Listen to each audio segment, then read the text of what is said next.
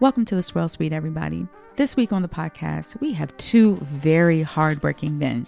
So our first guest is Mike Fayad, and he's the general manager of Hearth and Hill, which is a family-run restaurant in Park City, Utah. Our other guest who joins us is Yoav Gilat. Now, Yoav was a whole lawyer and pivoted towards wine and created the Cannonball Wine Company, which is now Share a Splash Wine Company. So some of the brands that you might see are Cannonball Wines and Angels and Cowboys. Yoav believes in producing high-quality wines at an affordable price point. So all of his wines are under $20. We have an amazing conversation with these guys. Let us know what you think. Cheers. Welcome to the Swirl Suite, everybody. Glennis, we have another storm that we are sitting through. How are you? Do you have power? Oh, yes, I have power, and it's not raining on this side of town yet. So, are you kidding? Wow. It's been pouring for an hour here.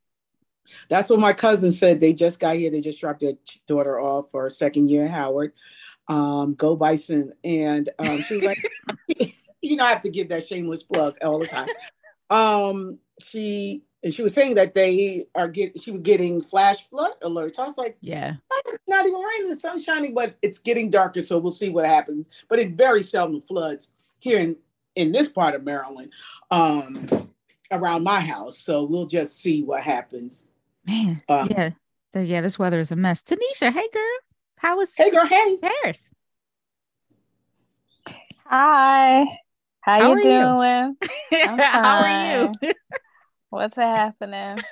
Wait, so I have a question. What is summer like in Paris? Is it hot? It can be, yes, hot during the day, but it gets chilly at night. Like you need like long sleeves or a light jacket. Well, that's so nice. Now what is your definition of hot for Paris as far as temperature? It's getting in the 90s. Climate change is a real thing. So okay. 90s is happening with no AC. Luckily, it doesn't stay there. It's hanging out around the mid to upper 80s. Oh, okay. Wow. Ooh. Yeah, because I feel like we're just drowning. We are either drowning in our own sweat because it's so hot, or we're just drowning in rain at night. None of those sound ideal. Both of those sound like... No. The moisture in the air is unbelievable, even when it's not raining, because it's just that humid. Yeah. So, yeah. I don't miss that DC humidity. I do not. Oh, it's not a game. Yeah. I know. How was y'all's weekend? Did you do anything fun? Whew, it was not busy. One fun thing. In Paris, not one fun thing. Not one fun thing. Do you hear me? Not one. Well, you know what? You deserve a rest after all the traveling you've been doing. So that makes sense. Well, I had some of my line sisters were in town for an event that I support, that I'm one of the hostesses for. It's called 12 Days of Christmas. And we have a party with a purpose where we support 65 to 70 families. And we give them, from the proceeds that we get from the party, we provide each family at least 65 kids with $300 or more to support their back to school. And we do the same thing around Christmas. So they have things under the tree. Oh. So it's a great organization. It's called 12 Days of Christmas. That's nice. That's really nice.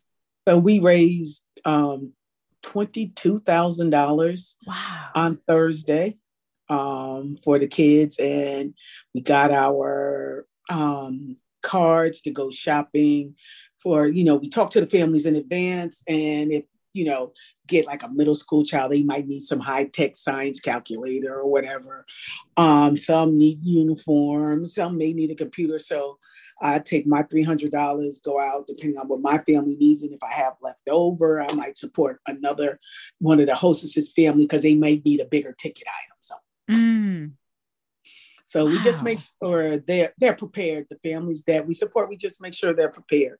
And we get families by word of mouth. So if you know any needy families in the DMV, because we are the DC Metro chapter of 12 Days of Christmas, let me know so I could put them in touch with the Virginia chair, the Maryland chair, or the DC chair, and get them on the list for our next event, our next round of providing support.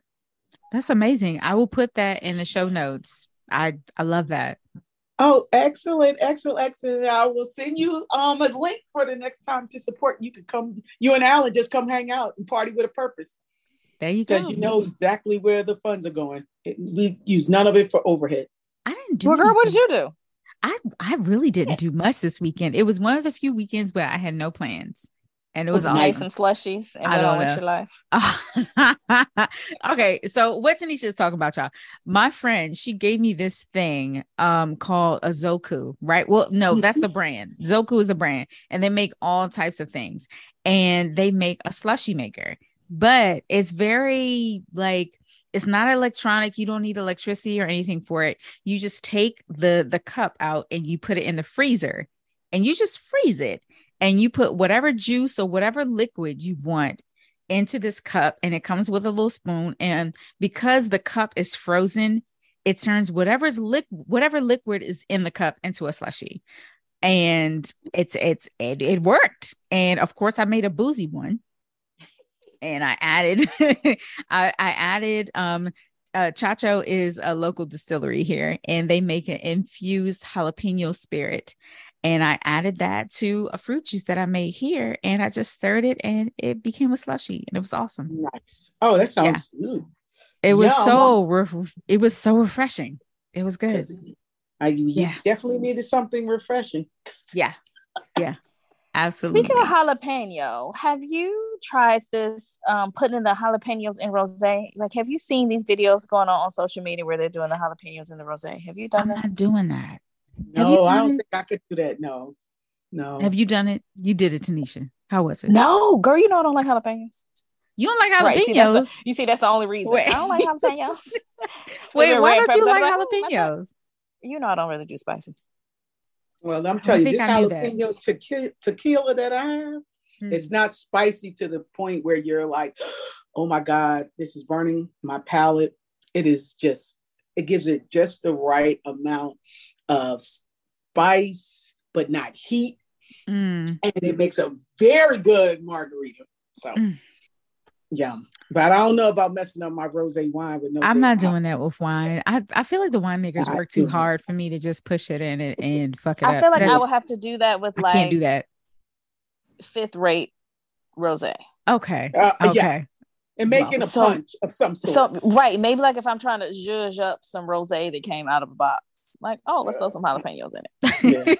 Yeah. But wait, so some ice cubes. Wait, can I ask? Are they throwing fresh jalapenos or just canned, or it doesn't matter?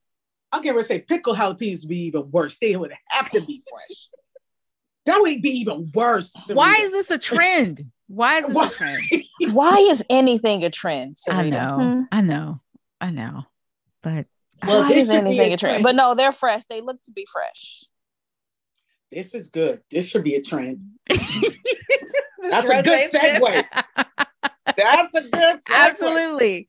Angels and Cowboys. I'm really interested. We are drinking how they got that name. Yes. How do you put angels with cowboys? So, yeah, we're drinking a sparkling rosé, method traditional, brut, yum. And our special guests are here, and they're going to tell us all about this. So feel free to jump in, guys. We have Mike and we have Yoav. Welcome to Swell Suite. Yo, welcome. Yeah. What's up? Hey, everyone. Great to be here. So please introduce yourselves to everybody, both of you. All right. My name is Mike Fayad. I'm the general manager and wine buyer for Hearth and Hill, which is a restaurant in Park City, Utah. Hello, I'm Yoav Gilat.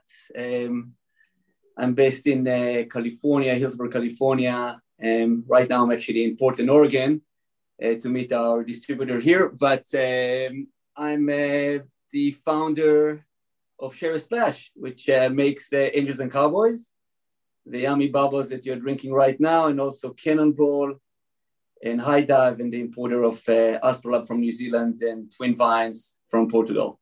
Man, wait, so let's back up, Yoav. You had a whole career in law and then pivoted to wine.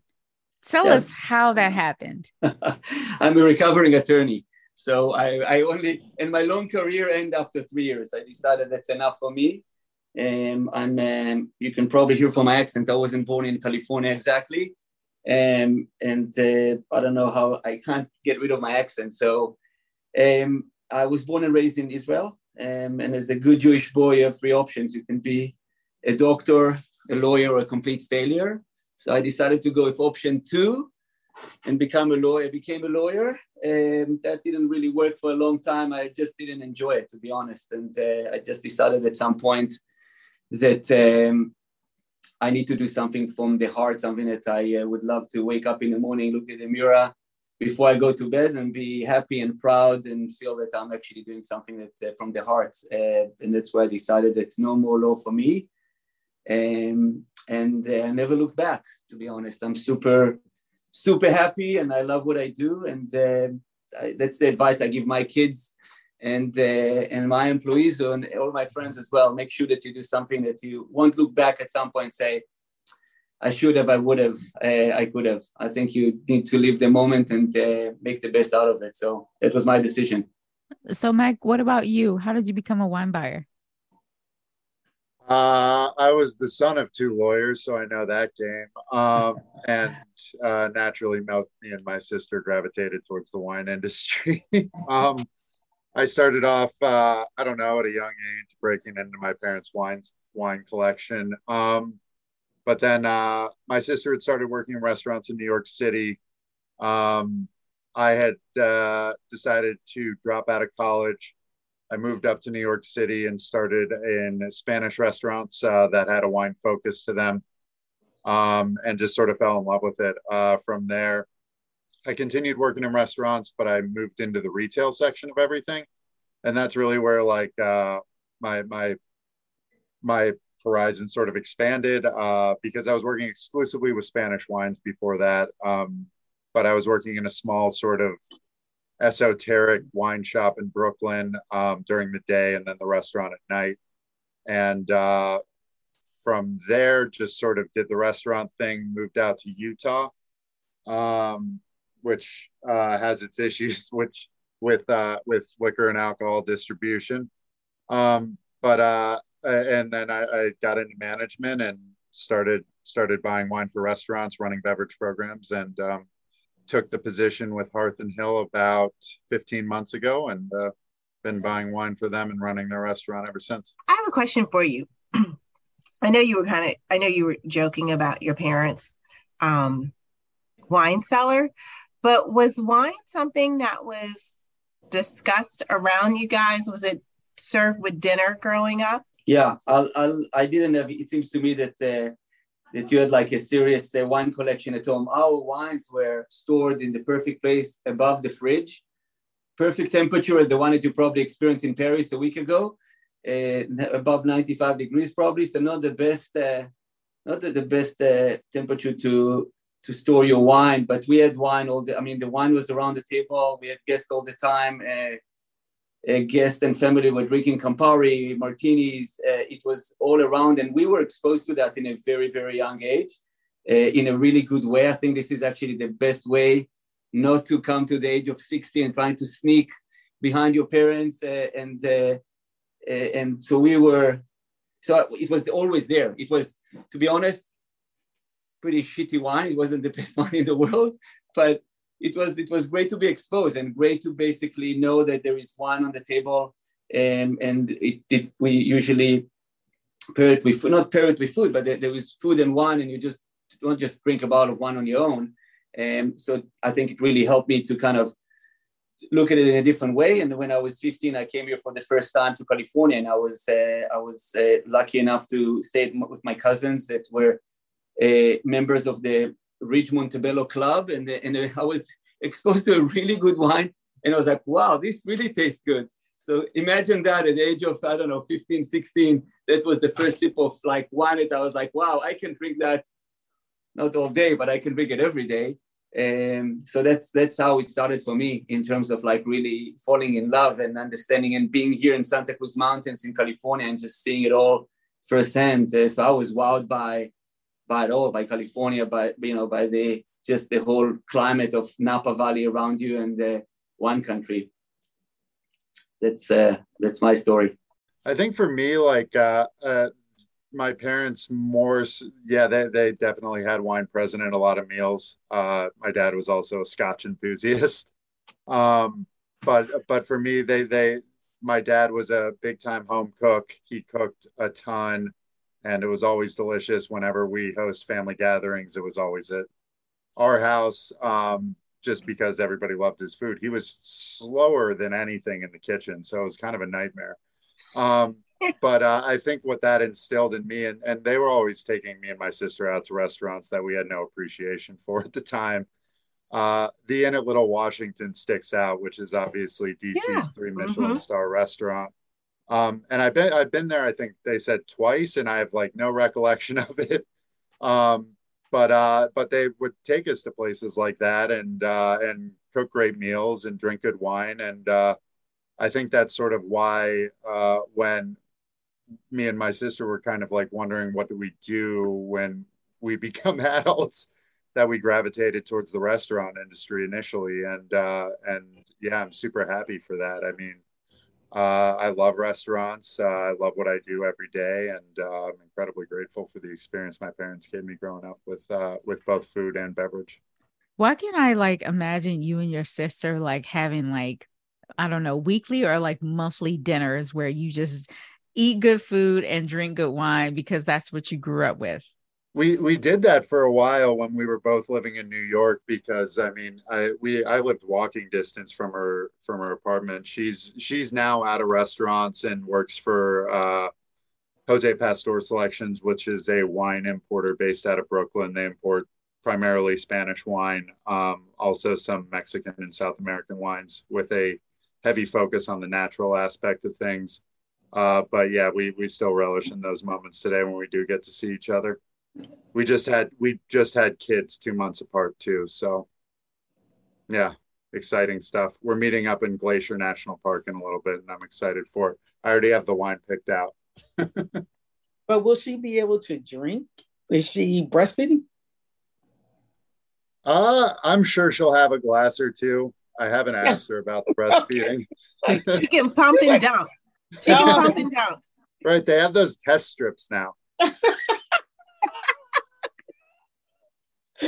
We should have had her on too. This is true. So Yoav, please tell us about Cannonball Wines and how that even started. Yeah, so I basically in 2005, 2006, I went to business school in California. I went to Berkeley and to Columbia. Actually, I did got my business degree there, and kind of reset everything. And during that time, we did a case study on Bonnie Doon, on Randall.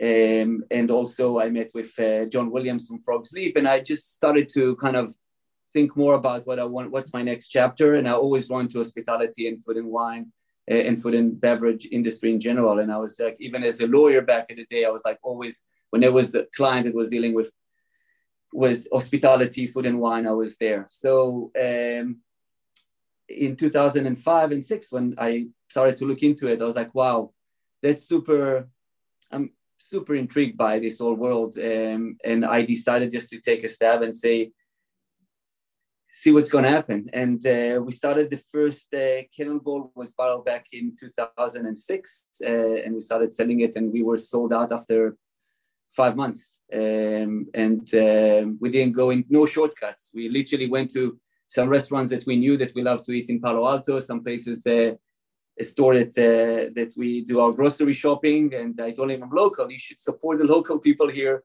And I had a case of wine. I gave him a case of wine. The next day, he called me in the morning, said, you have another case. That case is gone in less than 12. I gave it to him on Friday afternoon. Saturday morning, he called me. So I felt we are on something. I just, for me, it was just, again, passion. And we got super lucky with the wine. And we really believe that we don't just make, wine and see what's, if we can just start shoving it or pushing into big grocery stores. We just really wanted to do it in a way that we we'll be proud to bring it to Friday night dinner or to friends party, and people won't say, oh my God, I have to drink this wine again. We really wanted to make sure that the wine is one that we'll be proud and be happy to drink ourselves.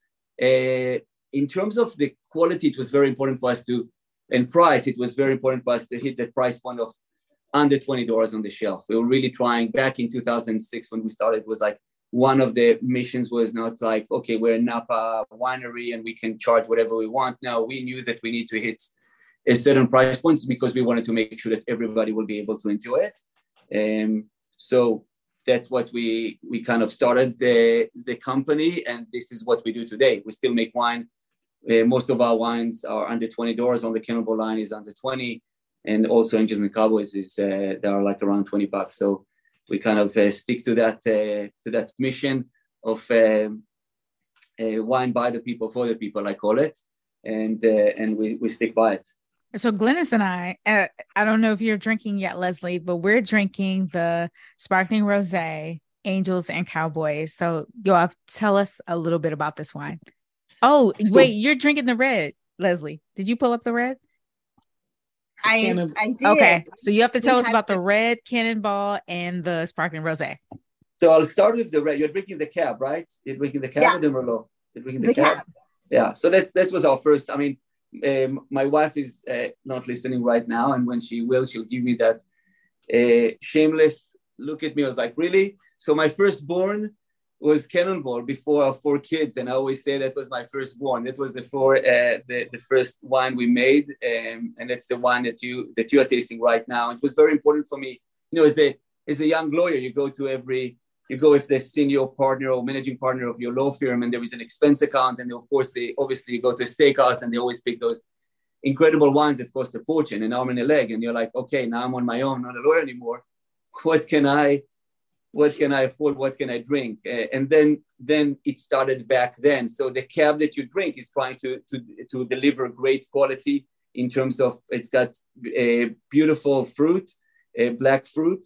The tannins are well integrated into the wine. It's been in French oak for between 14 to 16 months.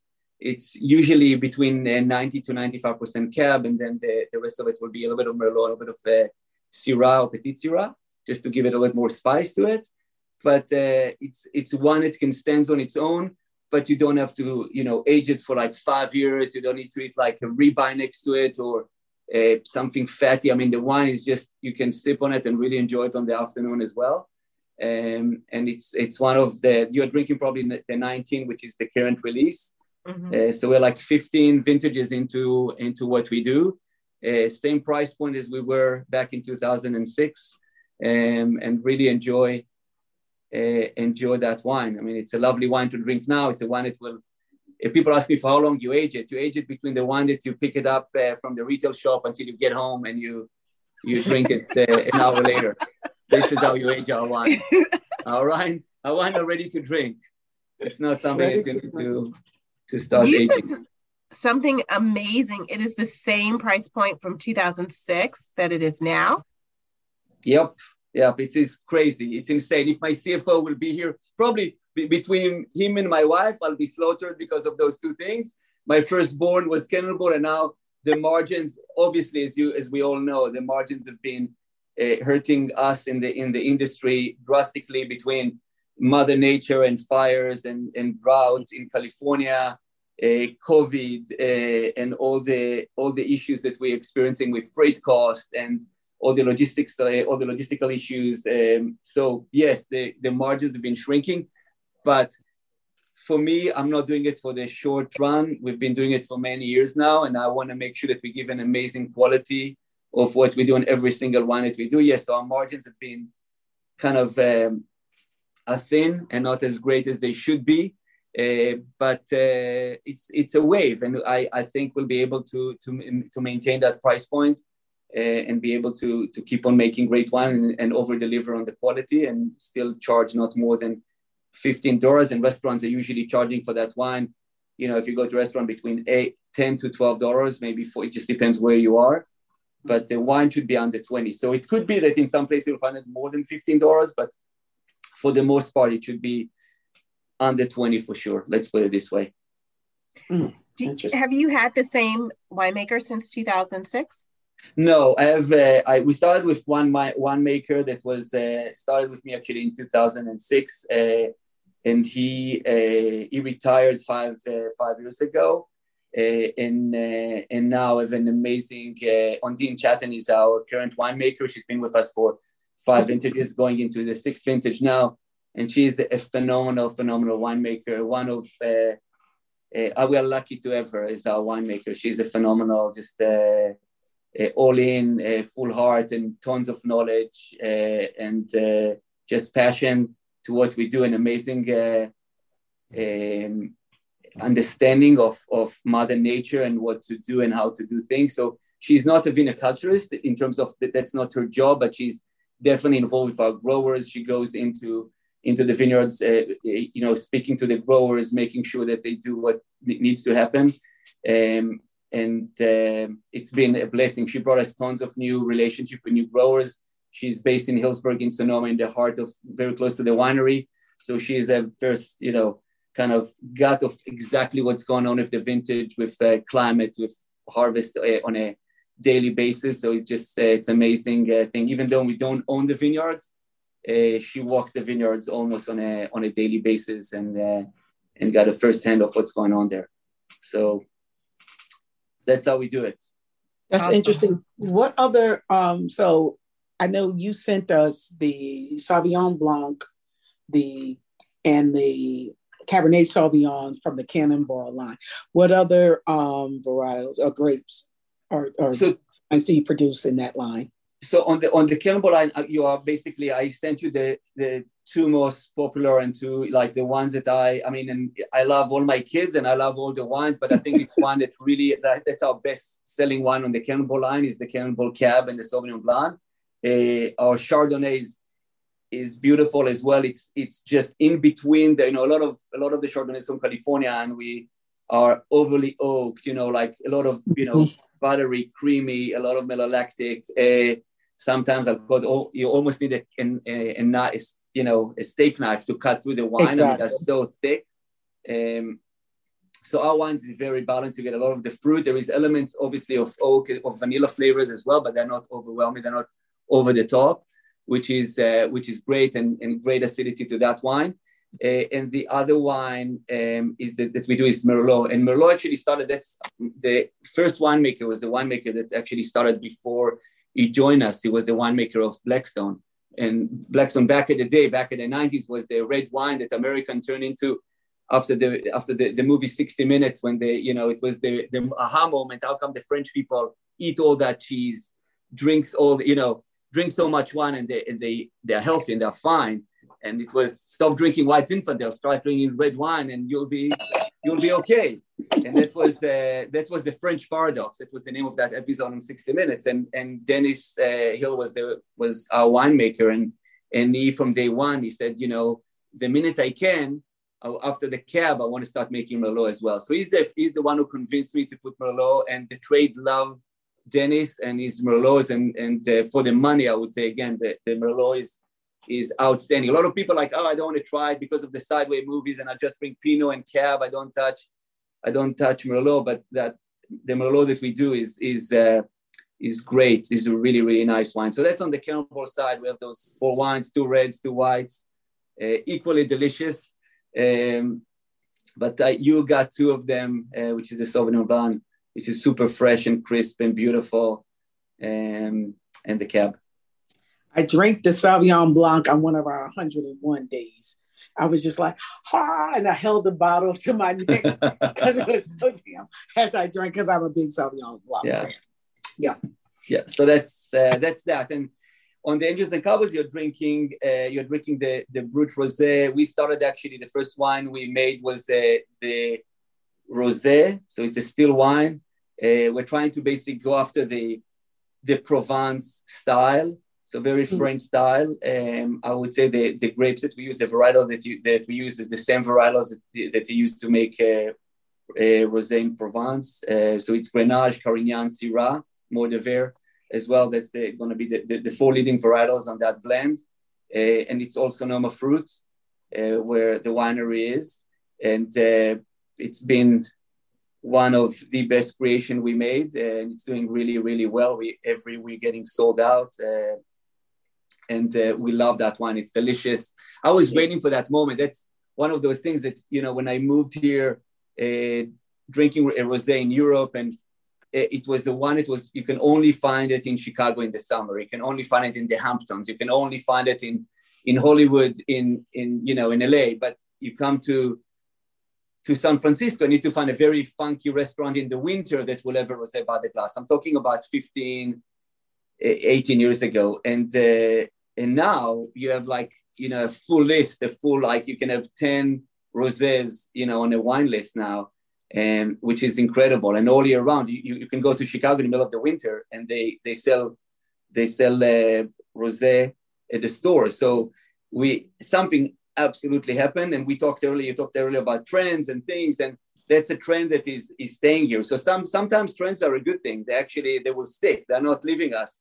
So, and hopefully this is the case. And it's a wine that is super versatile, and you can have it with a lot of different things. And I love that wine, and it's doing really, really well. And I really enjoy it. It's crisp, it's clean. It's got beautiful aromas of strawberries and fruit, and it's just a lovely, lovely, lovely wine. The other wine that we do 2 bubbles. So we do a Brut and a Brut Rosé. You are drinking the Brut Rosé right now. So it's this our, again, inspiration from the French people from Champagne. Same variety that used in Champagne, Chardonnay, Pinot Meunier, Pinot Noir.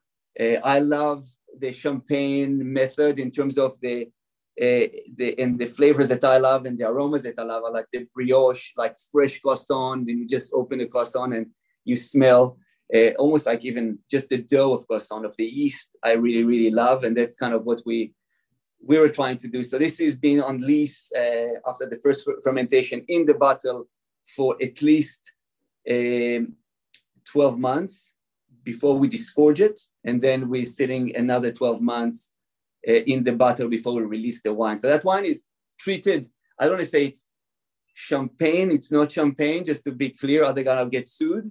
But it's the traditional method, what we say, and it's done inspired by champagne. And we really kind of like, it's the closest thing that we could have done in terms of to champagne is this wine, for a fraction, obviously, of the price if you compare it to champagne. So that's one. We do Brut and we do Brut Rosé. So that's the 2 on the bubble side. And then we have the last one, which we don't have, I think, is the Red Blend, which is a Zinfandel blend, which is also under Angels and Cowboys, which is more of we call it a serious wine, but the wine that say, I need a ribeye next to me now, and I need some fat on the grill or a good burger or something like that. But that's a beautiful wine. It is, again, the interpretation of a blend from Sonoma, which has got the base is going to be Zinfandel. So we got that luscious, beautiful spice, herb going on there. But we also blended with some Syrah and Carignan as well, and Petit Syrah and Sangiovese as well. So it's got tons of different layers and total amazing structure. And it's a wine that can hold, as I said, a nice steak with it. And it's just, it's a lovely wine. And again, it's for $20, $22. You can find that wine as well. So I will call it an affordable luxury. If you can't afford spending, $50 for a red blend, such as the Prisoner or anything like that, I think it's, we've been called many times an affordable luxury. So it's a Prisoner on a budget, I will say, in terms of the quality of the wine. So last question, 2 questions on so how did you come up with Angels and Cowboys? You told us how you came up with Cannibal, but how did you come up with the name Angels and Cowboys, or the rationale behind it? And did you say the Angels and Cowboys is also under 20 or about $20? Yeah. So the rosé is around $16, and the Brut Rosé around $22, and the Red Blend is around $20. So I think I hope you agree with me. It's a good quality. It's a great, value. Oh my God, yes. And when we started everything, I think one of the reasons it worked for us. The recession basically hit in 2008, and a lot of people had to downgrade from drinking their expensive wine. And not everybody can afford to drink Schaefer or Stag's Leap on a daily basis. And it was, hey, let's have something that is we can actually enjoy on a daily basis. That is not that not cost, in the 50, 60, 70, $100, but more affordable. And $15, $20 is something that you want to splurge and enjoy, and you can do it daily. And I think this is how we started, basically.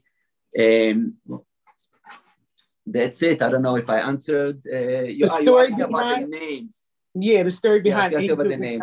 So I won't take any credit. So two things. First of all, Angels and Cowboys. So we have an amazing graphic designer that is an iconic graphic designer from the Bay Area, from San Anselmo, originally born and raised actually in Oklahoma, but moved. His name is Michael Schwab, and he's a phenomenal graphic designer. He did the Golden Gate National Park. So he was commissioned to do all the Golden Gate National Park icons. So Coy Tower, Alcatraz, Millwoods, Christie Fields, Golden Gate Bridge, you name it, he was behind it, and he did all those amazing posters that you can find at the MoMA Museum.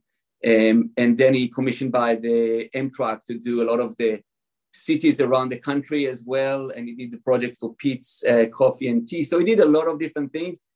And we were lucky enough and blessed to find him.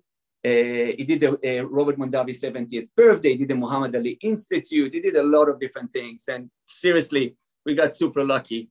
And he agreed to do our label for both Cannonball and Angels and Cowboys. Angels and Cowboys, something that was close and dear to his heart. So that's all him. In terms of the name, it was all him. So he did a really great job with that. And Cannonball for me was, I couldn't put vineyards on the label. I couldn't put chateaus on the labels because we don't own any chateaus, and I don't own my own vineyards. I wasn't born, to that kind of a family. So Cannonball was also a message in my mind that having a boy, having fun again, was my message to the trade. Was like, stop being so pretentious and arrogant and snobbish about wine. And for consumers as well, wine should be fun. And I think when you're doing a Cannonball, it's having fun again. You forget about all the other problems in life. I mean, especially for kids. Kids don't have all those issues that we adults have. We don't deal with mortgages, tuition fees, rent, alimony in some cases. This is really, so let's be kids again. Stop talking about what is the right glassware and what's the right temperature and what we need to pair it with and what do we need to, no, stop for 1 second. Let's just have fun again. I think this is kind of, for me, the message is the inner child that should be in each one of us, no matter if you're 4 years old or 90 years old. We're all kids, and just enjoying doing a Cannonball and diving into a pool, a pebble, a pedal, a river, a creek, wherever that is. It's for everyone. We don't discriminate. Can you tell us about your wine buying techniques? Like how do you buy affordable versus luxury, and how do you keep a wine list nice and lean? It's a good question. I think when I was in Salt Lake City, which is much more of an emerging market, I tried to keep the bulk of my wine list under $100, with a couple of $100 to $200 options. But I try to build a list that I would want to drink. And I'm not one to go out and drink Grand Cru Burgundy on a regular basis. So I try and have a very reasonable distribution of prices on my list. When I moved up to Park City, it is a little bit more of a tourist ski town here. So I do have some more higher end options, but I'm very much trying to stay true to the majority of the list being under $100, and try and create a bunch of variety when it comes to countries and grapes in that subcategory. Do you have someone who helps you narrow that down? Because there are a lot of wines that are under 20 that are not that great. And you said earlier that you have some Angels and Cowboy or some Cannonball wines on your list. Is there something that jumped out at you with those wines? So being in the state of Utah is kind of an animal in and of itself. This is a control state, and it is the most controlled state in the country. The people that dictate the alcohol laws in Utah are primarily members of the LDS Church, meaning that they don't consume alcohol. but they think that it's appropriate to be controlling it. So I so we buy everything in the state through the state stores. For those of you that live in Virginia, maybe, or have lived in Virginia, it's like buying from the ABC stores there. I need to put in an order and go pick it up, and there's multiple issues with that. I pay full retail price for everything in Utah. Most restaurants in any other market gets wholesale pricing, gets restaurant pricing. You get case breaks. You get economies of scale. The more you buy, the cheaper that they make the wine for you. It's also very customer friendly. If you're working with a distributor, they're on your side. They're going to give you a good deal. That's not the case here. We get treated with sometimes open hostility from the state. We pay full retail price for everything. But to sort of piggyback off of Yoav, we do have some amazing brokers here, like Libation SLC, who he works with, that do their part to introduce interesting wines into the state. And that's where I sort of get, I pick wines based on price. Like I go to the broker first. I do a lot of back label shopping too. So the first question for international wines is who's the importer and what's their ethos.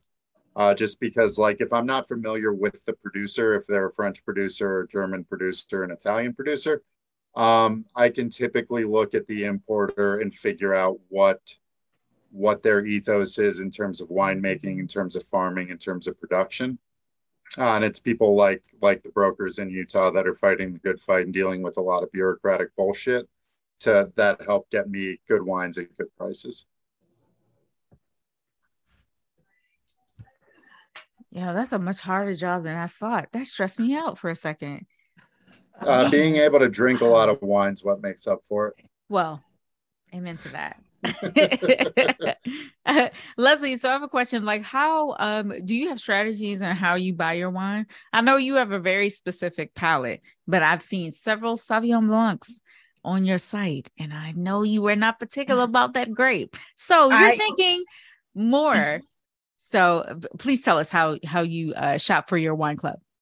Well, I shop for the masses, because if I just shop for me, everything would be like Petit Verdot and a couple sparklings here or there. So I have to be honest with you. I try to look beyond. We want great wine, but I try to look for the story behind the wines.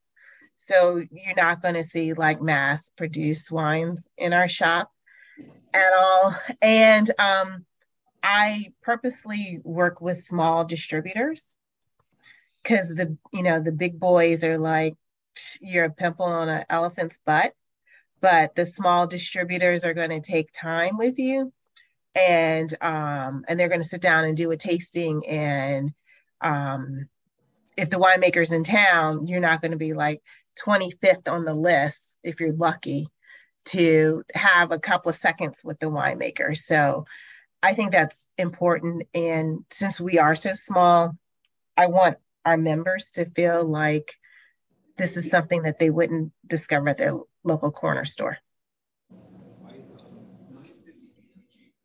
All I know is that sparkling Beaujolais that I had this weekend, honey. You don't know how many DMs I got about that wine. Did you?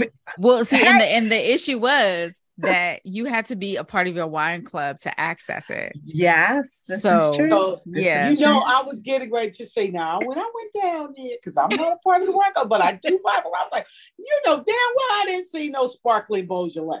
Yeah, it is. Yeah. Wait, now here we go. Excuse us, guys. Families. All I'm saying is, listen, join the wine club. That's what I mean. I think that's the answer. I think that's the answer. Plus, you get good God, non-wine club wine. So, man, that wine was good, y'all. That's Came a lot to you. Y'all getting the side eye. So we have a closeout amount of questions for Yoav, and you know what? We all can participate if we have something to contribute. This is food in your phone. Okay. So I was on Yoav's Instagram. It's full of delicious food. Delicious food. And I thought I would give him a category and he would tell us what food he has in his phone from each category. Now, Mike, Glennis, Leslie, Tanisha, if y'all have some food in your phone that falls in this category, just yell out. We ready? Yes. All right. The first one is an appetizer. Yoav, what is the appetizer you have last in your phone? Ooh, the last one I don't know, but I will say appetizers will be anything from like fresh tomatoes and mozzarella, or I would go with hamachi, like fresh hamachi, yellowtail. It will be my appetizers quickly if I need to like kind of pick two. Okay. Got you. Anybody else have an appetizer on their phone? I do. I'm trying. Take your time. We can edit this out. I just photographed one over at the restaurant. Blistered shishito peppers with fermented green beans and a soy glaze. First of all, that sounds wonderful. It was delicious. That sounds so good. Man. You're just talking dirty to us, right? Oh, okay. Mine was because I haven't been out to a dinner since I've got back from Belize, but it was I don't know if you all can see it. You see that? Oh, what's that? What's that, a beet? Those beets? It's beet. Yes, it's a beet on callaloo.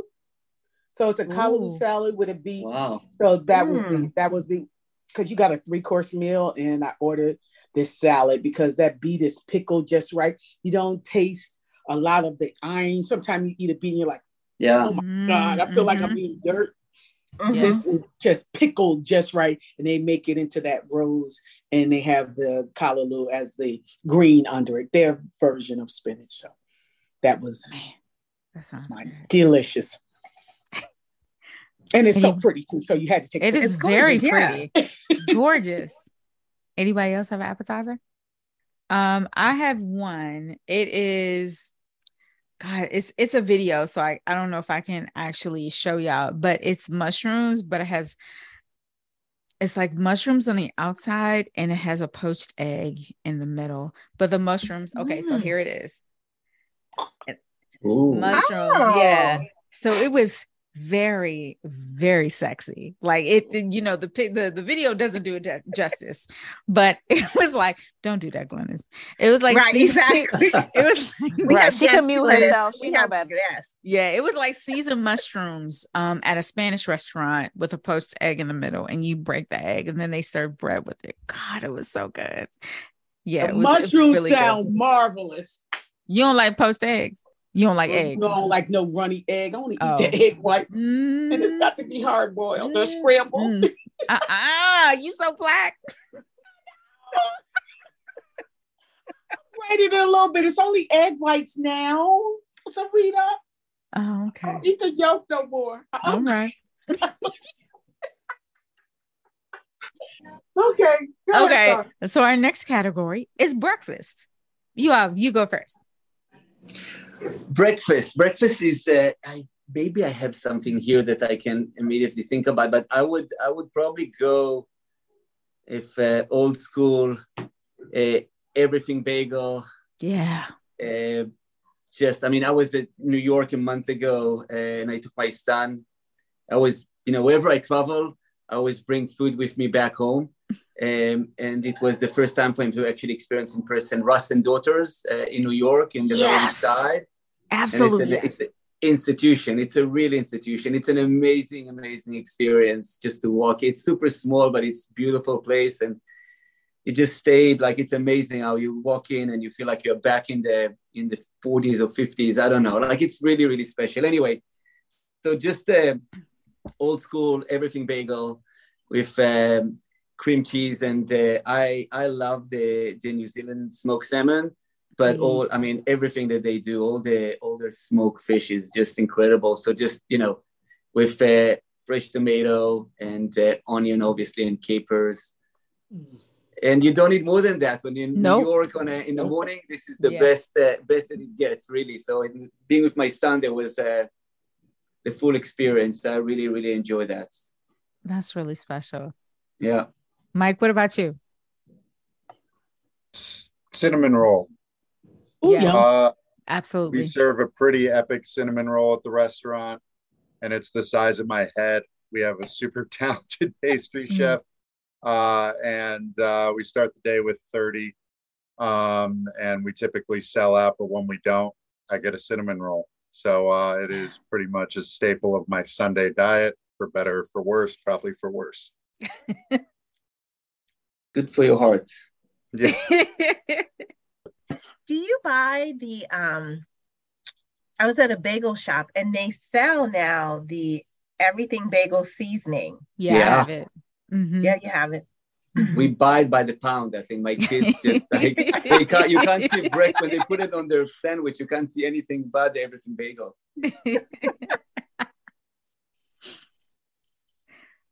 Oh, here it is. Tanisha, Glynis, Leslie, anything? I don't know if you can see it. Oh, wait. Move it over a little. Oh, my God. That looks so good. Oh, my God. Nice looking bagel. This is what I saw all on his Instagram. It's nothing but food. Delicious food.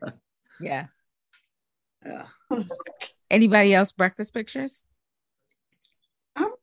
Because the last breakfast I had was a protein box from Starbucks with the 2 boiled eggs, the fruit, which the apples and the cheese and the peanut butter. Yes, I can eat that every day. So I haven't had anything exotic for breakfast, but when I go home to Jersey, I will be going to my favorite bagel shop. So I feel you. Yeah. I want to say something for a second. I mean, it's really interesting that there was Instagram. A lot of people are doing it, I don't know, to show off, or like, hey, I've been here, I drank that. It's just amazing to be on that memory lane when you go back. I mean, it's such a nice thing that you can go back, when my parents were young and they used to go places and they used to do those slides, and we used to sit, everybody, all the guests used to sit, all the family in the family room and watch but you go back in time and you have those special moments of like especially for us people in the wine hospitality business. I mean, it takes you back in time to those people that you met along the way, or special food that you tasted with people, and it just creates amazing memories. So it's not just about it doesn't have to be fake book. It doesn't have to be. Some of it is really genuine and beautiful. I'm looking now. I didn't do that for a very long time, so sorry to have that moment with you, but it's just really interesting to see I have basically food and wine. I don't have family. Coffee is another thing that I love, but it's really interesting to see the photos that I have, and it's a lot of memories from all the years. I've been sharing it with friends and family and people that you meet in the industry, which I see them as friends and partners. So it's super interesting. Sorry for taking. No, absolutely. You make a great point, because I remember like one of the first like real conversations I had with Tanisha when I first met her many moons ago. She was like, I struggle between capturing content and being present. And I think that's always going to be a battle for it's at least somewhere in like our age. We're older. We don't want to be the ones always holding the camera up, sort of just like being disconnected. But a lot of times you just want to sit the phone down, turn it off, or put it to the side and just breathe this in. This is a moment. You're going to remember this. So it's always a struggle. So no, I appreciate that. Yeah. Tanisha, I don't even know if you remember that. I mean, I drop gems pretty regularly, so I can't remember them all. So I'll just take that as yes, I do believe I said something. Okay.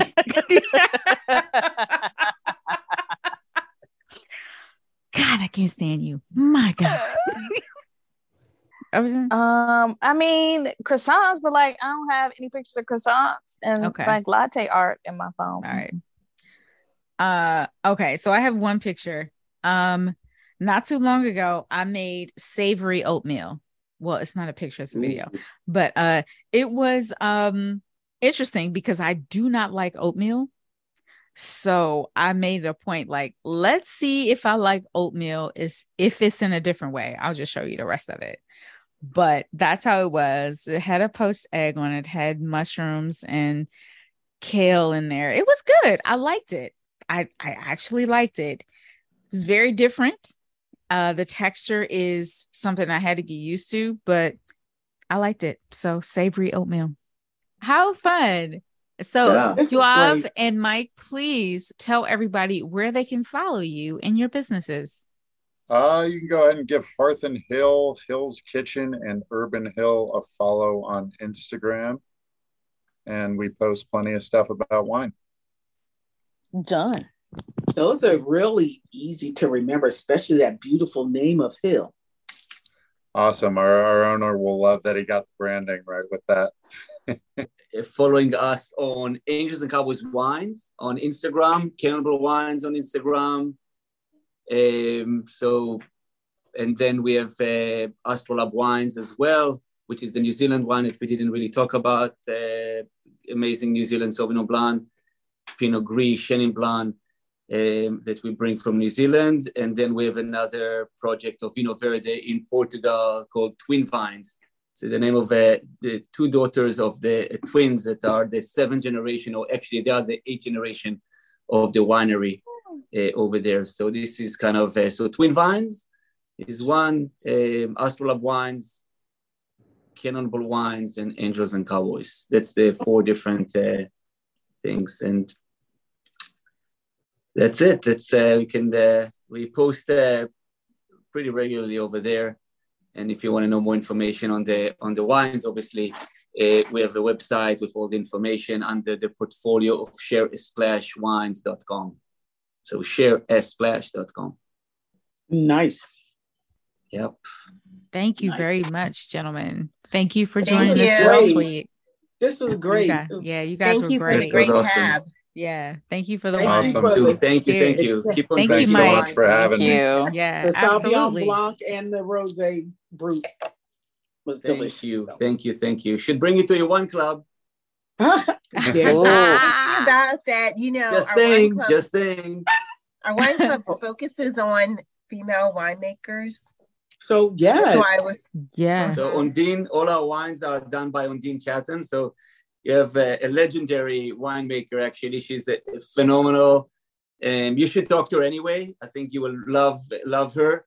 And Astrolab, the daughter of Simon, is the assistant winemaker. Simon is the head winemaker, but it's a family-owned business in New Zealand. Everything is sustainable. A lot of it is organic, and they do phenomenal wines as well.